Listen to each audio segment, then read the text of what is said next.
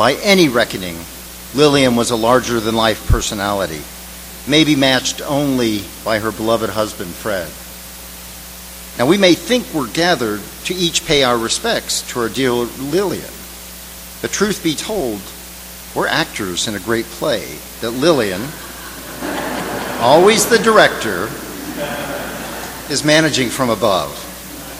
Now, you see, here's how I know this. Lillian kept a book by her desk that the title is In the Checklist of Life, but called more accurately, I think, The Death Book by her daughter Laura. And among the many details of her amazing life, Lillian provides specific instructions for this celebration, for this funeral, with parts assigned. She was the director, as she frequently reminded us. Now, you want to know that the principal part is yours, the congregation, the folks gathered here, those who knew and loved Lillian. You are to gather, and as she instructs, and I quote, gather together and drink champagne and tell funny stories about our experiences together. She wants to make sure that the children and grandchildren are involved because she wants them to be able to remember how she was loved and how much she loved her friends. That sounds like Lillian. So we have instructions. So we will gather following the ceremony in the parish hall where Lillian expects each of you to perform your role. And she will be watching. And yes, there will be champagne. Now, it's important you do this because if the conversation suddenly turns sad, if we found ourselves dwelling in how much we miss our dear Lillian, I can very well imagine her reappearing in front of us and shouting out, "What's the question?" And we'd reply, as many of you know, and I encourage you to join me in this, with the dutiful, who's the director? Let's try that again. What's the question? She loves it. Lillian was always the director, always stage managing. And we are her willing, loving actors in this, her play, even today. Now, she wouldn't have known it at the time, but she gave me a part in this performance. You see, Lillian wrote her own eulogy. Now, anyone who knew Lillian is probably thinking, well, of course Lillian wrote her own eulogy. Of course, because that's our Lillian. So I'll try to do it justice. She begins. Well, I've never been a loss for words, so why would you expect it now?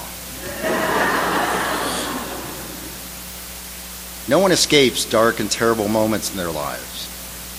And I had mine. But by golly, I had a great life. I had fun. And that is my advice to those of you listening to this. Have fun. Love a lot. And laugh a lot. Fred always told me, this too shall pass.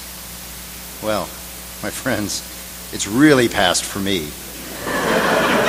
You hear her say that, right? But listen, I'm okay. I had the best husband who ever lived. And now someone, myself, is reading these words to people who love me. What more could I ask? Want to know what I love besides Fred? I loved our house on the lake, our dogs, and I'd add the cat, Kitty Boo, as well. Orvie the squirrel, Christmas and especially the tree, Easter Vigil at St. Peter's, good food and wine, Cursillo, cooking, directing those silly mysteries, good food and wine. Brett and Michael, our adopted house at Gulf Shores, flowers in the house, good food and wine, car trips and train trips with Fred, good books, laughing, pretty clothes, playing games, especially Scrabble and Trivial Pursuit, Tammy and David and Shelley and Peter, and good food and wine. I loved being alive, she says. Later in my life, my beloved Dan and Donna and Patty and Doug and Patty and David and so many others, too many to mention. Now, for you, I'm sort of gone, but not really. I won't be gone if you remember the time we had together. And if you love me a little bit, then love each other. You know, love is what it's all about. See you later.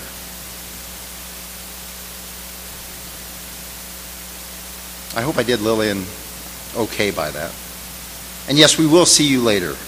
As today's gospel from John tells us, all who see the Son and believe in him may have eternal life, and I will raise them up on the last day. We are a resurrection people because we know that Christ defeated death, and we will be raised up together on the last day. My frequent prayer for Lillian during these past weeks was that God grant her peace. And she would squeeze my hand a little harder when I'd say that. And we're comforted in knowing that Lillian is at peace now.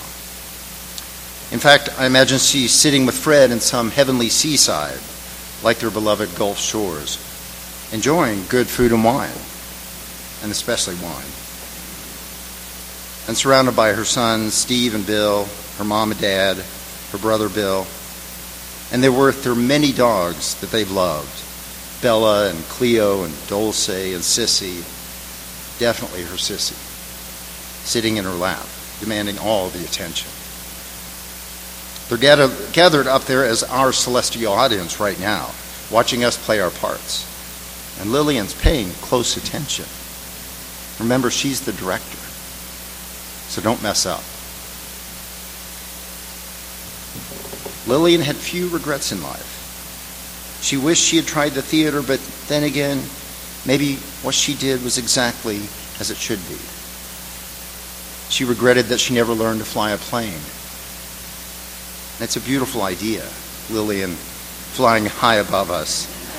If frightening, yeah, I know frightening. If you saw the way she drove, yeah. But it's a beautiful idea of her flying high above us, making sure that we share the love we have for her, the love we have for each other. Lillian's flying now, not in a plane, but I think it's something much, much more heavenly. We'll gather in a little while in the parish hall and share champagne and stories and laughter and just maybe a few tears, but not too many. As she told us in her eulogy, Lillian will be there.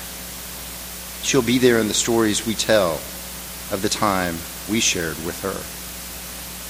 And from Beyond Death, Lillian, the director, also gives us one final performance note. And if you loved me a little bit, then love each other. You know, love is what it's all about. Yes, love is what it's all about. See you later, Lillian. And know that you are loved. Amen.